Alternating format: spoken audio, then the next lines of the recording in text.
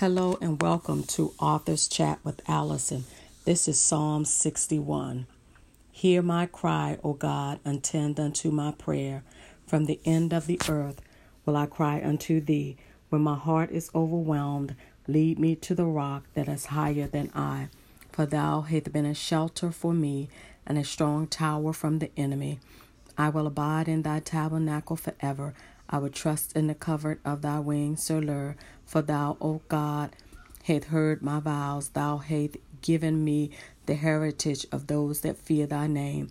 Thou wilt prolong the king's life, and his years as many generations. He shall abide before God forever. O prepare mercy and truth, which may preserve him. So will I sing praises unto thy name forever, that I may daily perform my vow. May the Lord add a blessing to the reading of his word. Amen.